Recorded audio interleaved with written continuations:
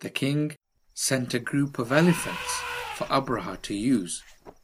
The elephants were really big and strong, like army tanks of today. Among the elephants, there was a special elephant called Mahmud. It was big in size and very powerful. Abraha planned to use it like a bulldozer to destroy the Kaaba. Soon, Abraha marched to Mecca with a mighty army along with the elephants. The nearby Arabs, upon hearing about Abraha's army, came to fight his mighty army.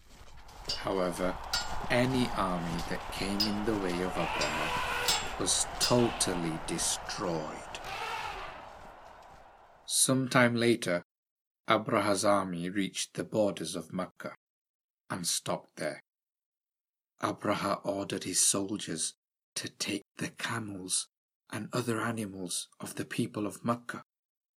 Among the animals that were taken were 200 camels belonging to Abdul Muttalib, who was one of the leaders and elders of Quraysh.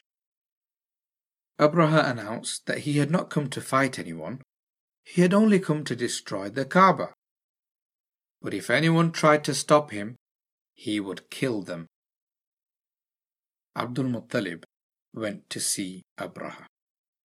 When Abraha saw Abdul Muttalib, he was amazed by his pleasant appearance and polite character. I read this story from Safar Year 2 Islamic Studies textbook.